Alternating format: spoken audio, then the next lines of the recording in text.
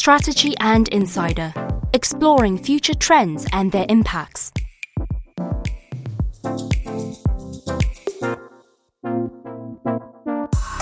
Hello everyone, this is the 19th episode of our Strategy and Insider podcast, where we deep dive into the future of healthcare. Thank you for tuning in today. I'm Thomas, I'm a partner at Strategy and the host of this podcast. In our last episode, our topic was around drug R&D and future medical innovation. And today, our conversation will revolve around the strategy and business development for public health and pharma. So today I have the pleasure of welcoming Elena Bonfiglioli from Microsoft. And I have to say, I'm very proud and honored that she agreed actually to join me in this podcast. Today, we're connecting virtually due to very busy schedules, as we can imagine, with me sitting in today very sunny Frankfurt, and Elena, hopefully same is true for you in Brussels, but you will tell us, I guess, in a second. For now, I'm however happy to first introduce her and her fascinating background. Elena is the General Manager and Global Business Leader for Healthcare, and at the same time, the Global Leader for Pharma Life Sciences at Microsoft. In that role, she's responsible for driving the firm's strategy, business development, partnerships, positioning across public health, social services, providers, payers, and the alike throughout the globe.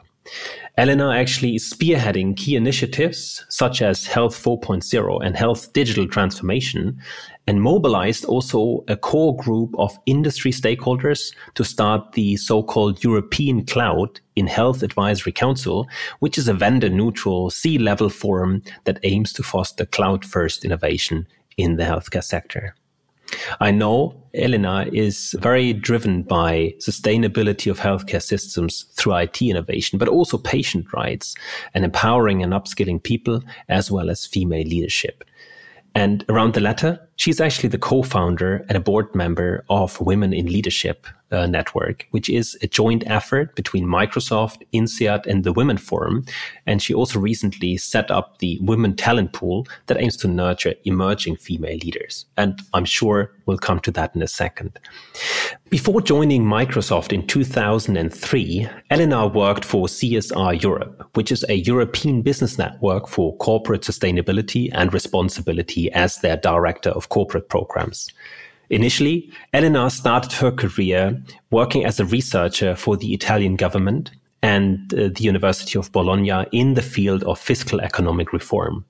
Elena holds a degree in economics from the University of Modena, a master's degree in European studies from the College of Europe in Bruges, and a diploma from the University of Montpellier.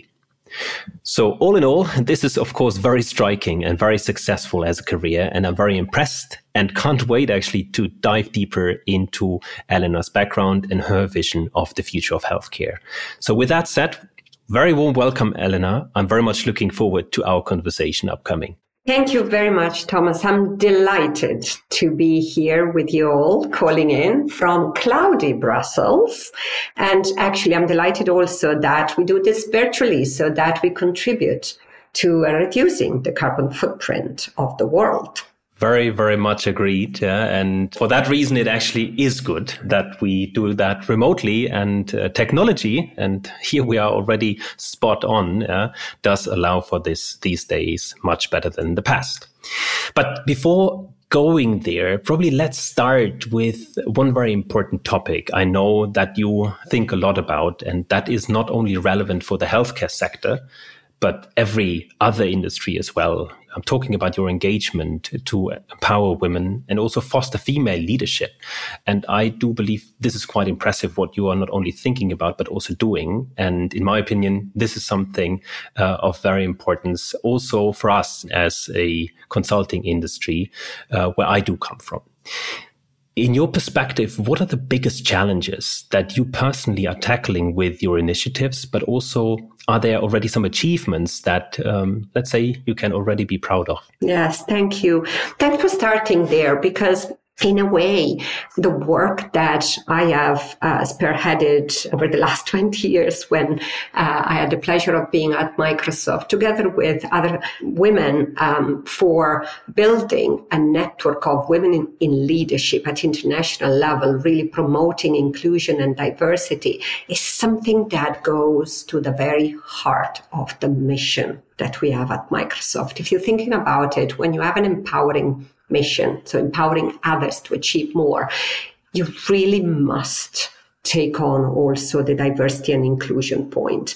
And so what we started earlier on was to say, how about federating all these women that sit in a position of leadership and making sure that we really lead with perspective of feminine leadership. And I use this word with purpose. It's not about men and women. It's about maybe, some attributes of leadership that look at things in a different way. So we launched this network actually back in 2008, and it had a lot of success all across Europe. We did partnership with the US, with other countries as well.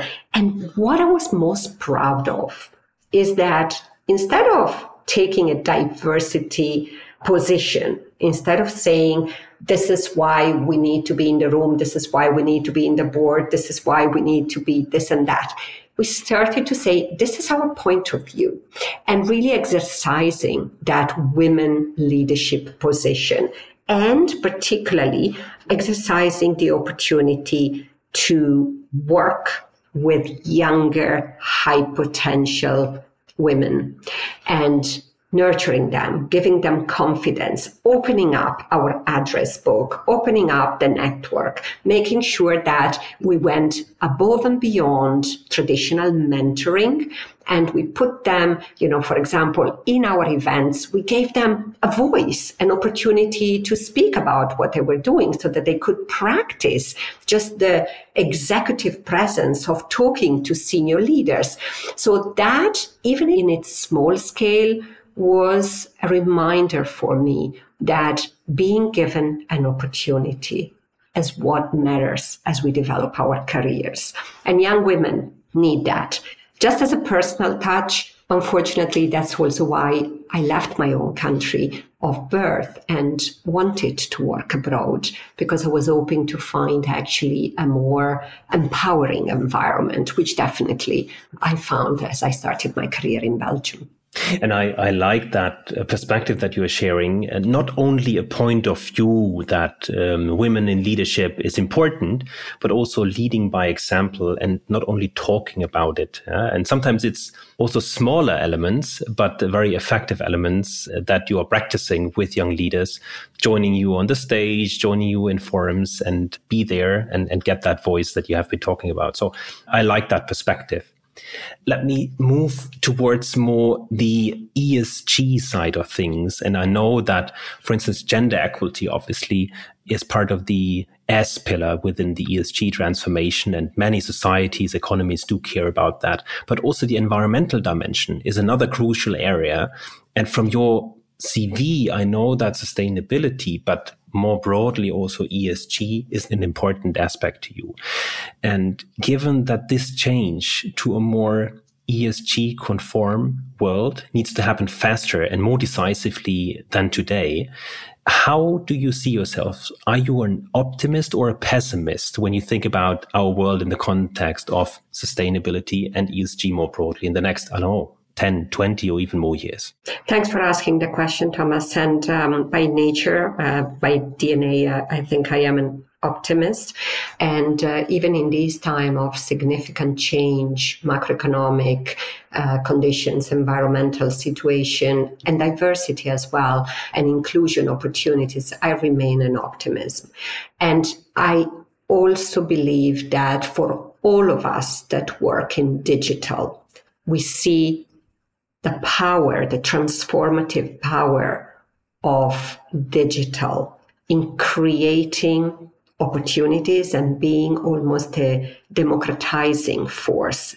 And I give you two examples. If you think about the environmental element. First of all, we know that digital can accelerate the sustainability journey.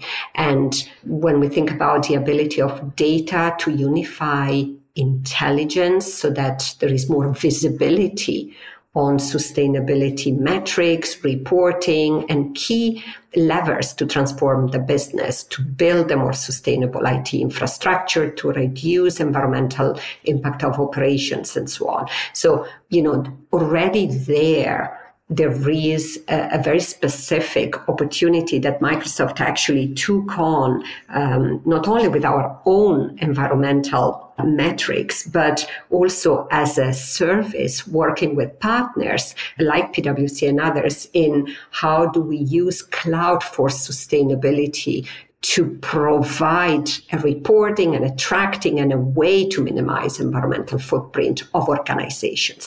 When you transfer that to healthcare, we know that just the ability to switch from an in-person consultation to a digital visit, to a teleconsultation, is not only creating the freedom and the, I would say, flexibility to do these type of visits in the way that is most suitable to very busy life, but also to make sure that we save transport and we save the carbon emissions and we save the hours of lost productivity, but also we can allow people that are in more remote regions to be able to access specialists. And if I just take the example of Italy, we have seen during COVID that some of the neurological centers that switched very early on, like Besta, for example, to digital, they could see patients that before had to travel for 2 days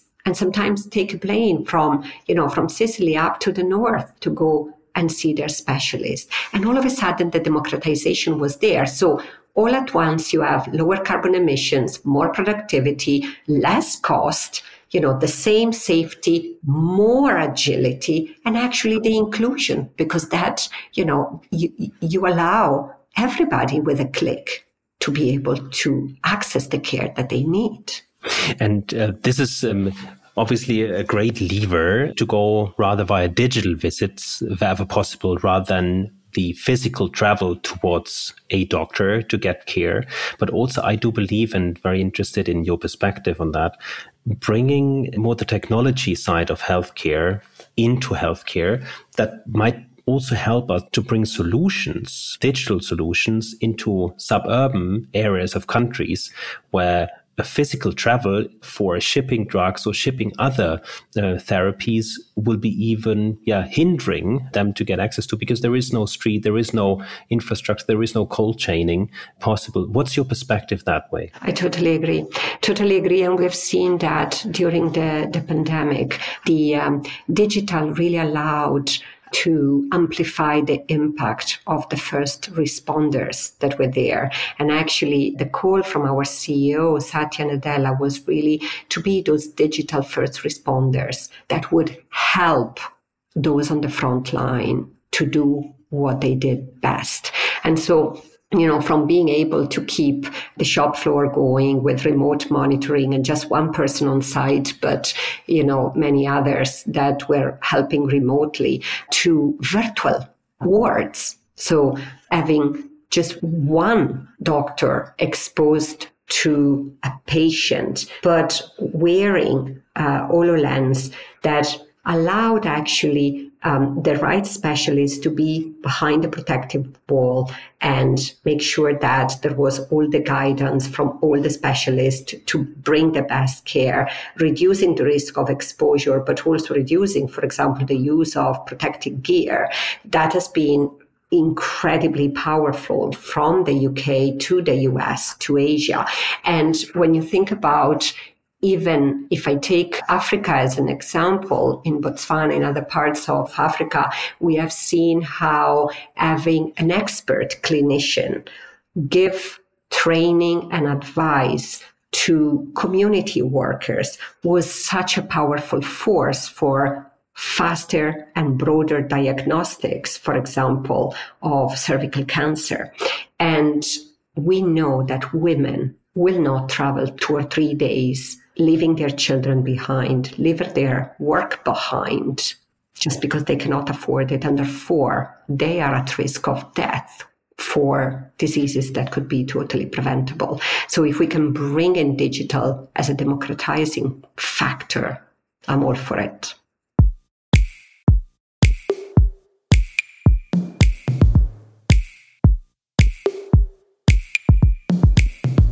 Probably pivoting a little towards healthcare and pharma industry trends that we're currently seeing.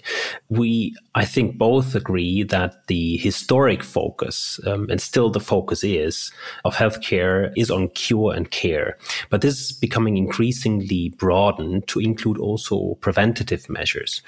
When it comes to generating, analyzing, and also sharing data, that plays a big role in preventing, but also, if not possible to prevent, at least early detect diseases instead of just curing them once they already broke out.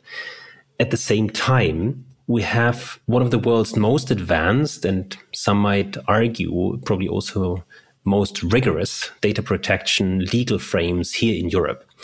What is your perspective on that, I think, very fine line between data protection and data usage when it comes to such a personal area as individual state of health? I love the question because, at heart, I am an advocate, and an advocate really starting from patient advocacy when I was in France, in Montpellier, working as a voluntary participant with Claude Pompidou with cancer patients, to my work in CSR Europe advocating for corporate responsibility, to some of the work on Data Save Lives here at Microsoft. So, for me, it's really important to balance the timeless need for security and privacy of data with the unique opportunity to save lives with data.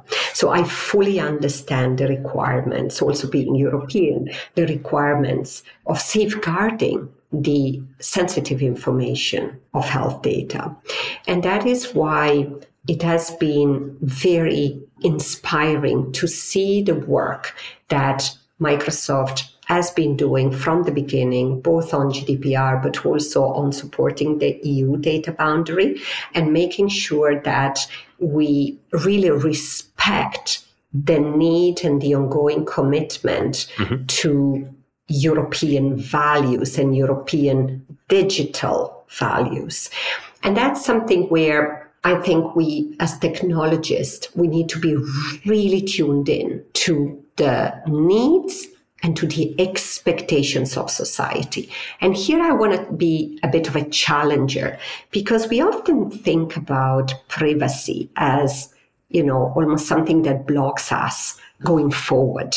But what I've seen is that privacy enhancing solutions have been really the cutting edge of innovation in healthcare. So we have seen, for example, confidential computing, differential privacy. We have seen, these new techniques that really minimize the risk from a zero trust perspective of how those that develop algorithm can train their model and respect and protect their IP, and at the same time, those that steward the data upon which those algorithms need to be developed and trained can retain and protect the security and privacy of the data.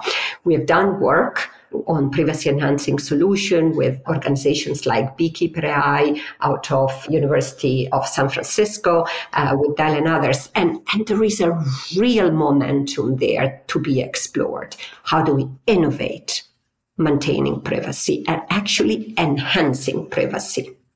And I like that challenge because usually when we talk about data privacy, not only, but also very much in healthcare, it is more around privacy solutions that are coming more from the legislation to keep data privacy very ring-fenced and safe and sound. But what you're suggesting also is more privacy enhancing solutions that still minimize the risk, but at the same time take advantage of the data set that can then be explored in that safe surrounding. So I like that challenge. May I just use that also to jump into the European Commission's new European Health Data Space, EHDS, that was founded or coined back in May 2022, which supposedly is to help the EU to achieve what they call a quantum leap forward in the way healthcare is provided to people across Europe. For Microsoft, if I got that correct, the focus of the EHDS should merely be on interoperability, privacy, as you have been alluding already, but also AI responsibility. It would be very interesting to get your perspective if you could elaborate why you think those three aspects are most important for digital healthcare in Europe. Yes, absolutely. So first of all, I think that already the vision of the European health data space is a fantastic vision, and we should really all lean in and make sure that not only we envision it right, but we implement it. And without probably having it perfect at the beginning, but my hope is that we learn in an iterative way. So we are going to really learn from the way in which we start to collaborate on data and making that data space real.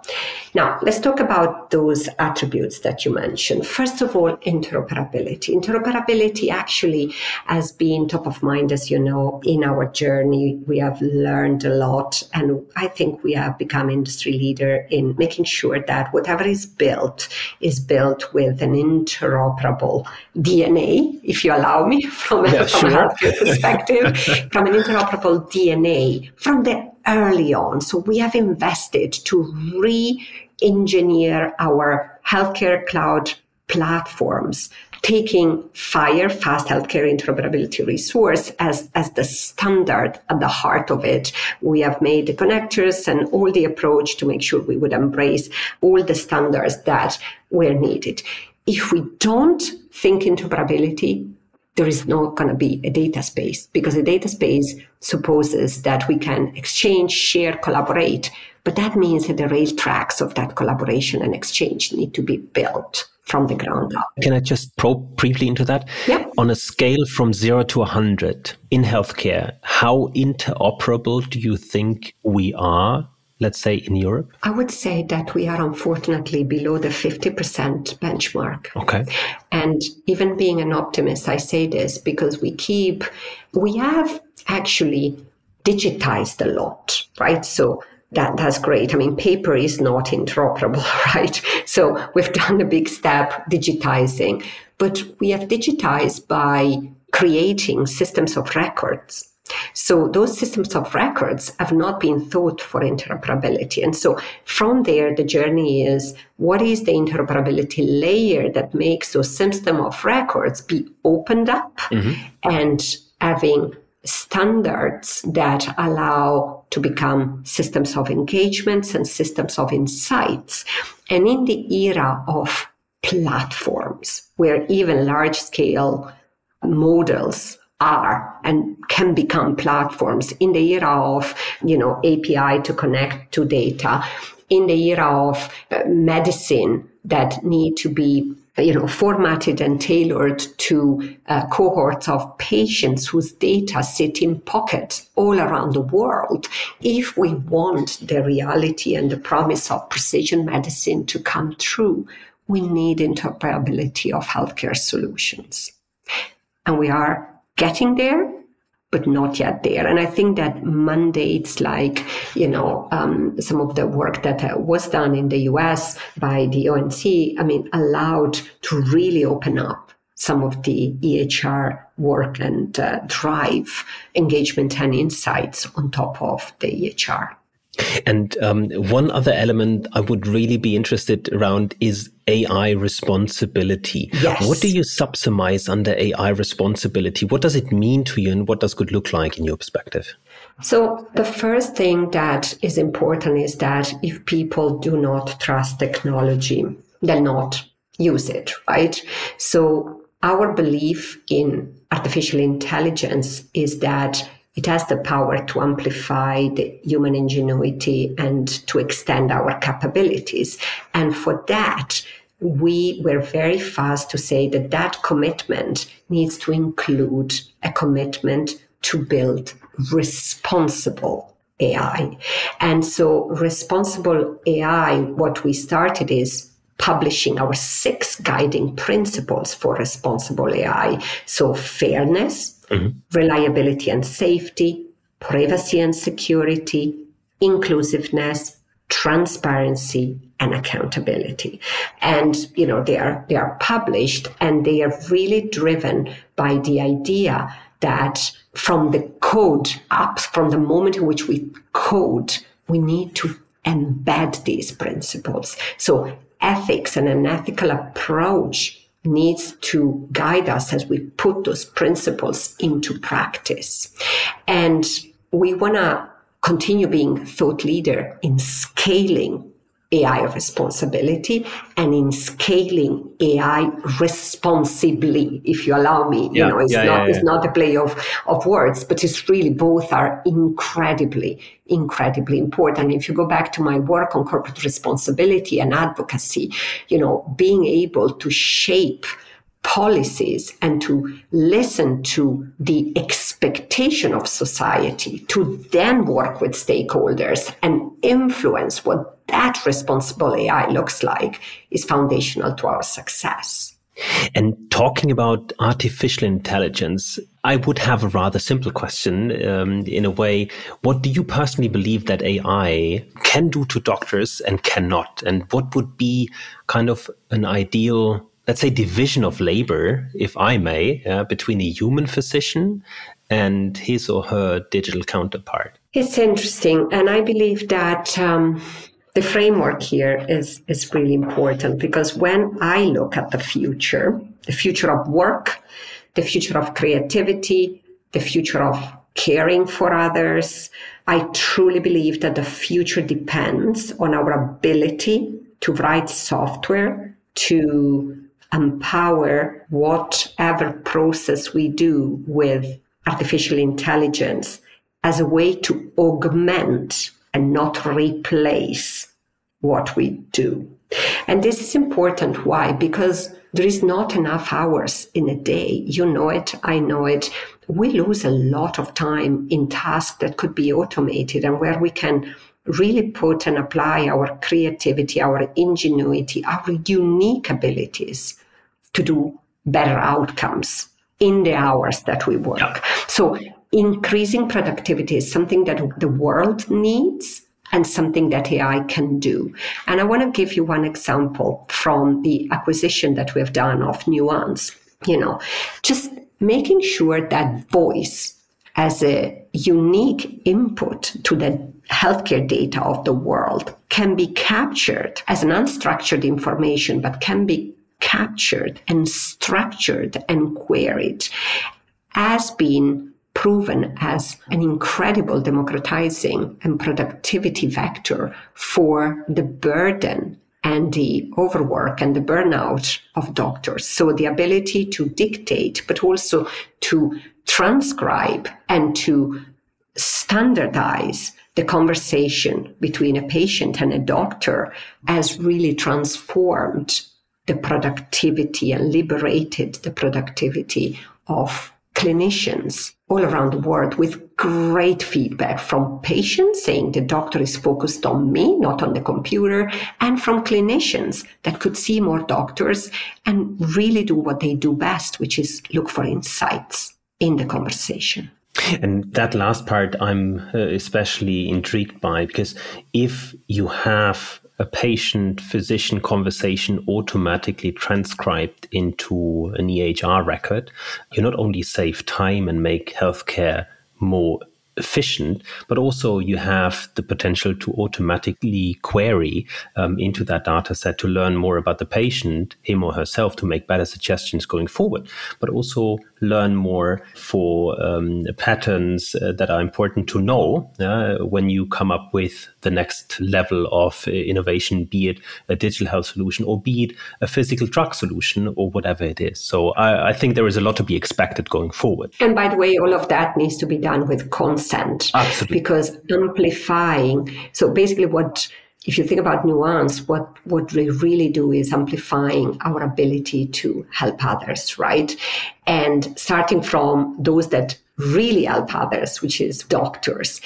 But we need to make sure that, particularly as we think about the DAX solution that really, with consent, transcribes and structures in a queryable form the doctor-patient consultation, it's consent-based.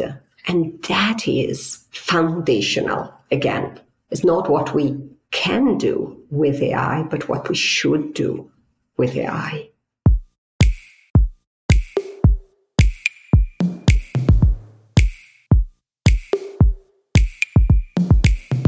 Elena, that's a perfect segue also into something else I want to discuss with you, because I've recently came across a Financial Times article that has been quoting you that you are a big believer that actually data does save lives or has the potential to save lives. And obviously knowing that Microsoft is well known for its Microsoft 365 and the Alike suite, but also Azure, which is your cloud service, certainly there is a cornerstone for enabling a more collaborative, a more efficient and more cost-effective digital healthcare system. But in that play and in that surrounding, where do you believe the power of the cloud does lie in your view when it comes to healthcare? So I would say the power of cloud and AI is, when applied to healthcare, definitely to save lives because of various things. Data can save lives because we can apply the diagnostics capabilities of AI to query records and therefore to identify the right patients faster. Mm-hmm.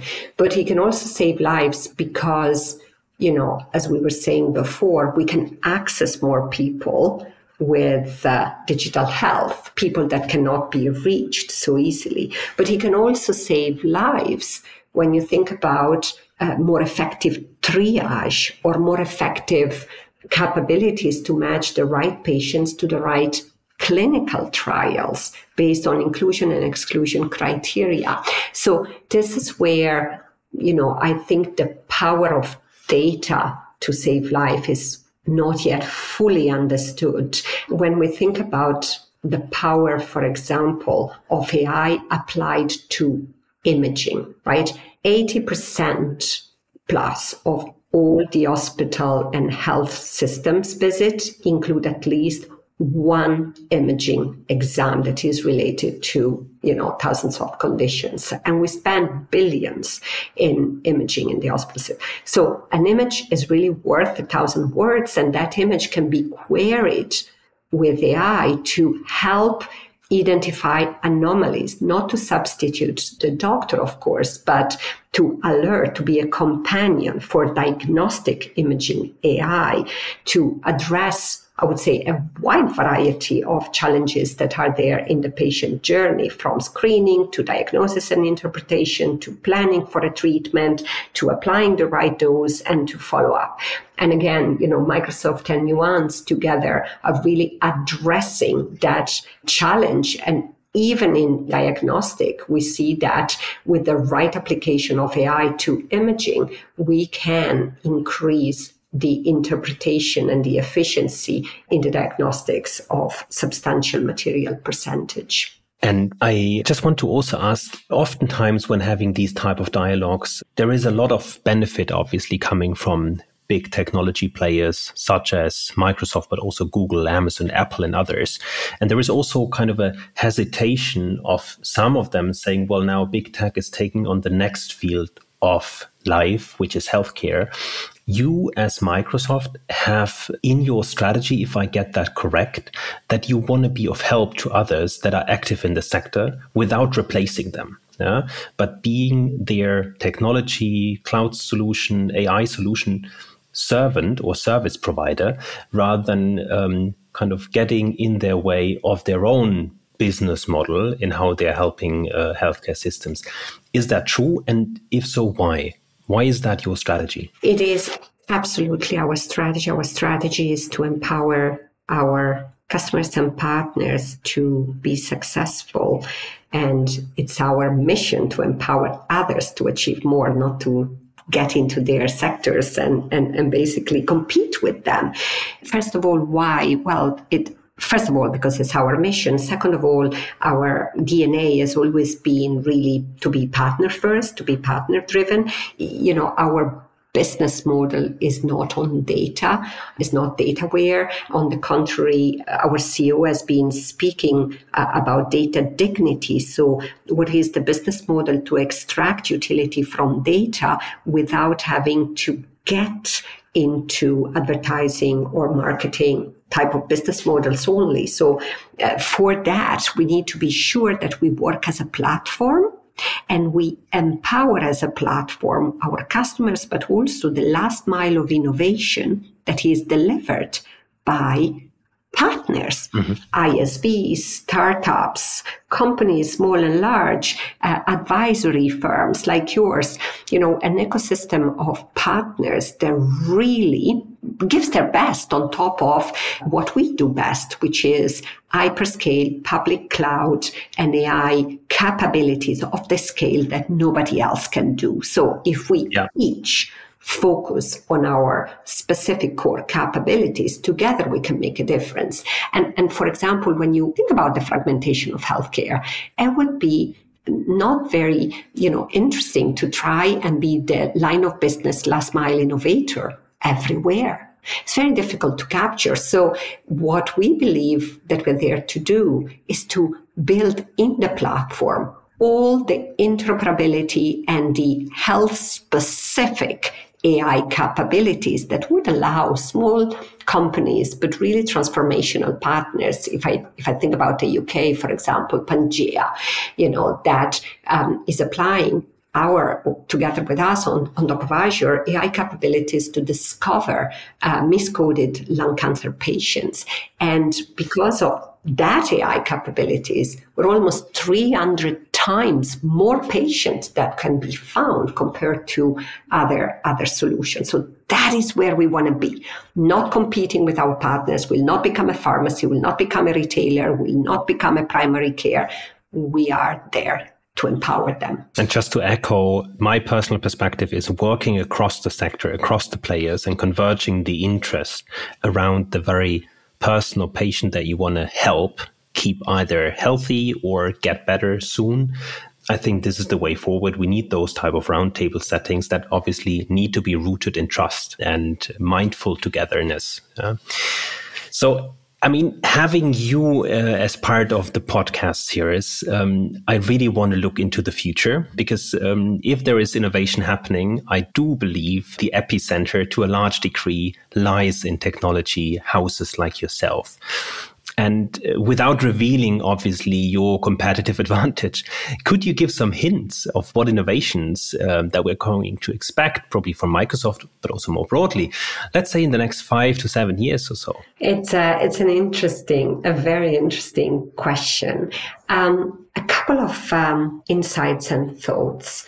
Let's start with the type of data that will power the discoveries of the future. And then let's go into maybe the family of AI models that will power the insights of the future. So from a data perspective, and, I take healthcare as an example, but healthcare and life sciences, but you can apply this to other industries as well. Multimodality of data being queried together is key to the future of healthcare. And at the moment, we've always been thinking about let's query electronic medical records, or let's query images in PACS, let's query and do workonomics. But precision health and precision medicine requires multimodality of information and platforms and technologies that can ingest this multimodal information, standardized and query it together with a very rich feedback loop. So multimodality and platforms that manage that effectively is key to the future. The second thing, when you continue from there, is really thinking about, the infrastructure of public cloud as an AI supercomputer, an AI fabric that is very pervasive.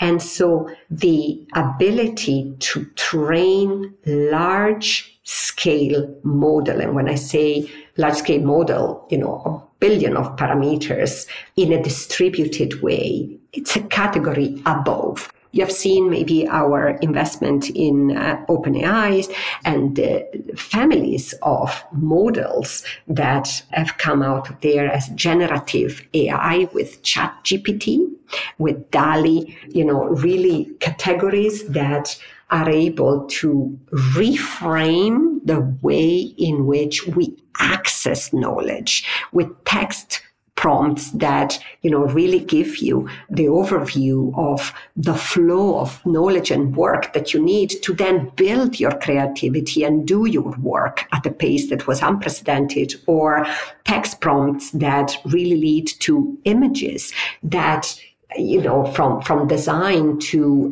people that have to create the future of maybe synthetic organs, or that have to think about imaging and, all sorts of scientific design and simulation of molecules, from textile to protein folding.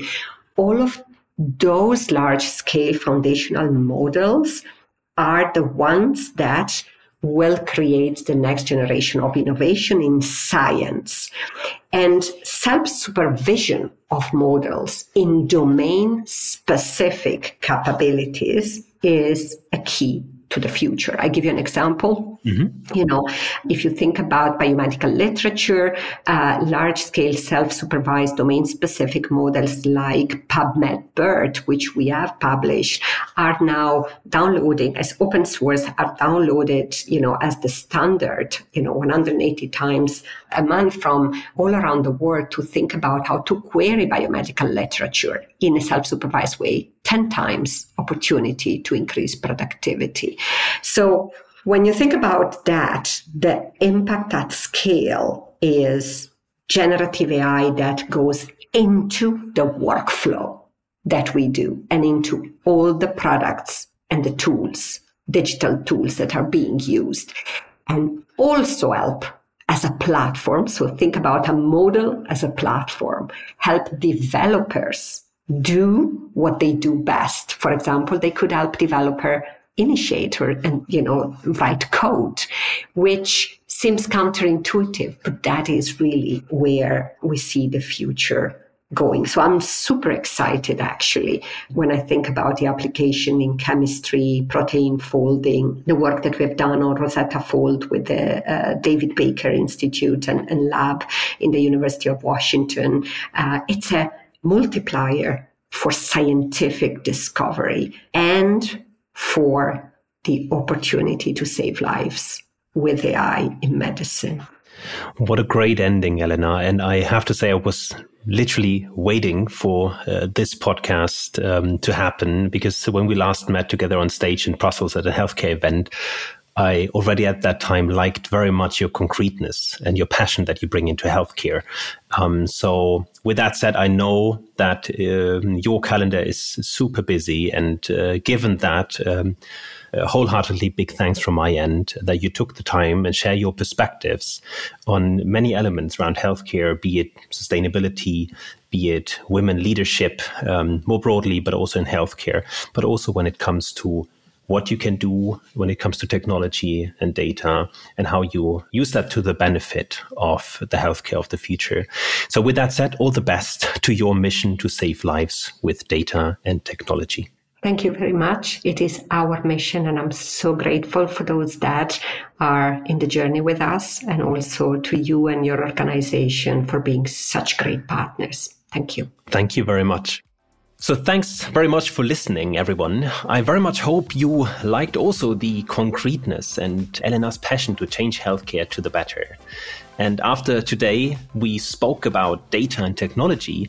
I'll have the pleasure next time to speak to a startup founder. And he and his company actually take that kind of data to personalize to the very patient needs. And they do that via 3D printing of drugs, which also is a big hope for small-scale drug manufacturing. Having said that, Very much looking forward to that next episode. But until then, thanks for tuning in and stay safe. Strategy made real.